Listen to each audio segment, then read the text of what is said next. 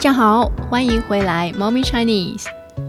从新冠疫情开始到现在已经快3年了。新冠 means COVID-19， 疫情 pandemic， 新冠疫情 COVID-19 pandemic。 从新冠疫情开始到现在已经快3年了。在过去的3年里，世界发生了巨大的变化。对于中国大陆来说，人们在过去的1个月经历了从封锁到开放的变化。在过去的1个月，中国的新冠政策有了什么变化？新冠政策 means policy related to COVID-19。 中国的新冠政策有了什么变化？现在中国人怎么看新冠呢？中国大陆在2023年有可能开放吗？今天我们一起来聊一聊最近的新闻吧。2022年11月24日的夜晚，在新疆的乌鲁木齐的一栋居民楼里发生了一场大火，有10个人在大火中去世了。虽然政府否认了 to denial， 虽然政府否认了，但是人们认为这是因为这栋楼还在封锁，所以居民不能下楼。封锁 to be in lockdown。 人们认为这是因为这栋楼还在封锁，所以居民不能下楼。在这以后，中国的很多地方发生了抗议 protest。 在这以后，中国的很多地方发生了抗议。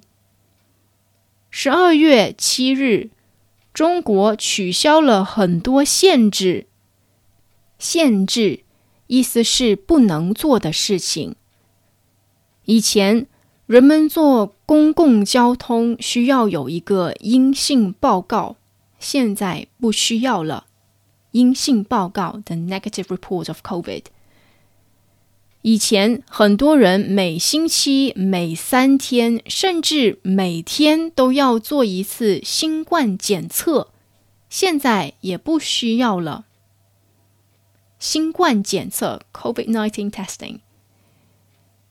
以前只要人们得了新冠就要去一个地方隔离，现在可以在家隔离了。隔离 to quarantine to isolate。 现在人们感觉怎么样呢？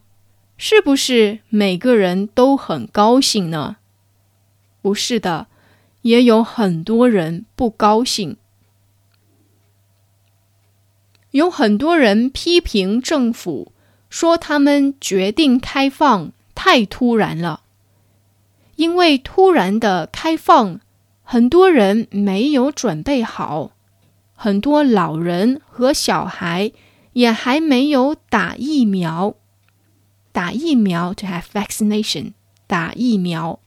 很多老人和小孩也还没有打疫苗。开放以后，很多人得了新冠，生病了，发烧了。他们发现他们买不了药，因为药店的退烧药和止痛药都卖完了，不够。以前只要几元的退烧药和止痛药，现在可能要几十元，甚至几百元。以前如果人们得了新冠，就像到了世界末日。世界末日 the end of the world， 世界末日。现在如果人们得了新冠，他们会觉得很正常，因为很多人已经得过了。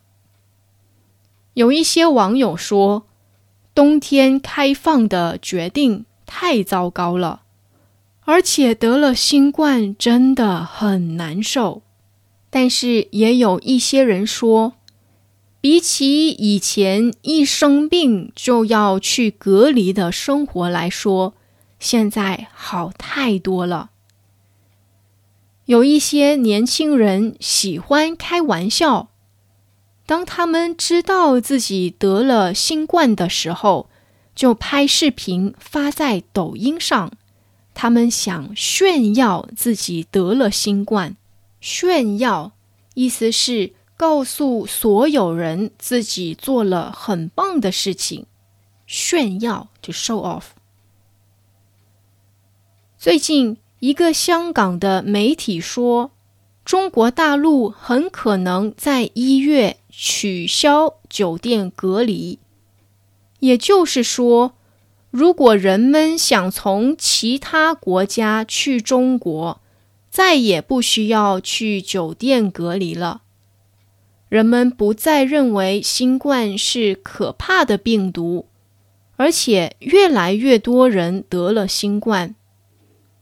总而言之，中国在开放的路上越来越远。